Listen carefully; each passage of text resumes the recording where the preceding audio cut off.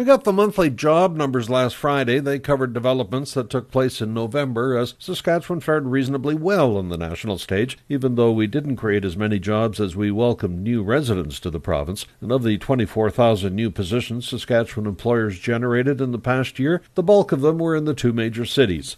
Regina posted an increase of 10,500. Saskatoon saw nearly 12,000. Now, both cities have unemployment rates of just over 5%. That's in the lower end of the range nationally. Only places like Victoria, Kelowna, and Winnipeg are lower in the west. Many smaller centres in Ontario and Quebec also have low unemployment, as prospective workers, that's predominantly new immigrants, tend to land in the big cities rather than the smaller ones. Regionally, within our province, the Yorkton-Melville district saw the strongest job growth outside the two major cities. Northern Saskatchewan, including Prince Albert, on the other hand, saw their 3-month rolling average of job numbers contract by about 3,000 in November. The Moose Jaw Swift Current corridor dropped 5,000. I'm Paul Martin.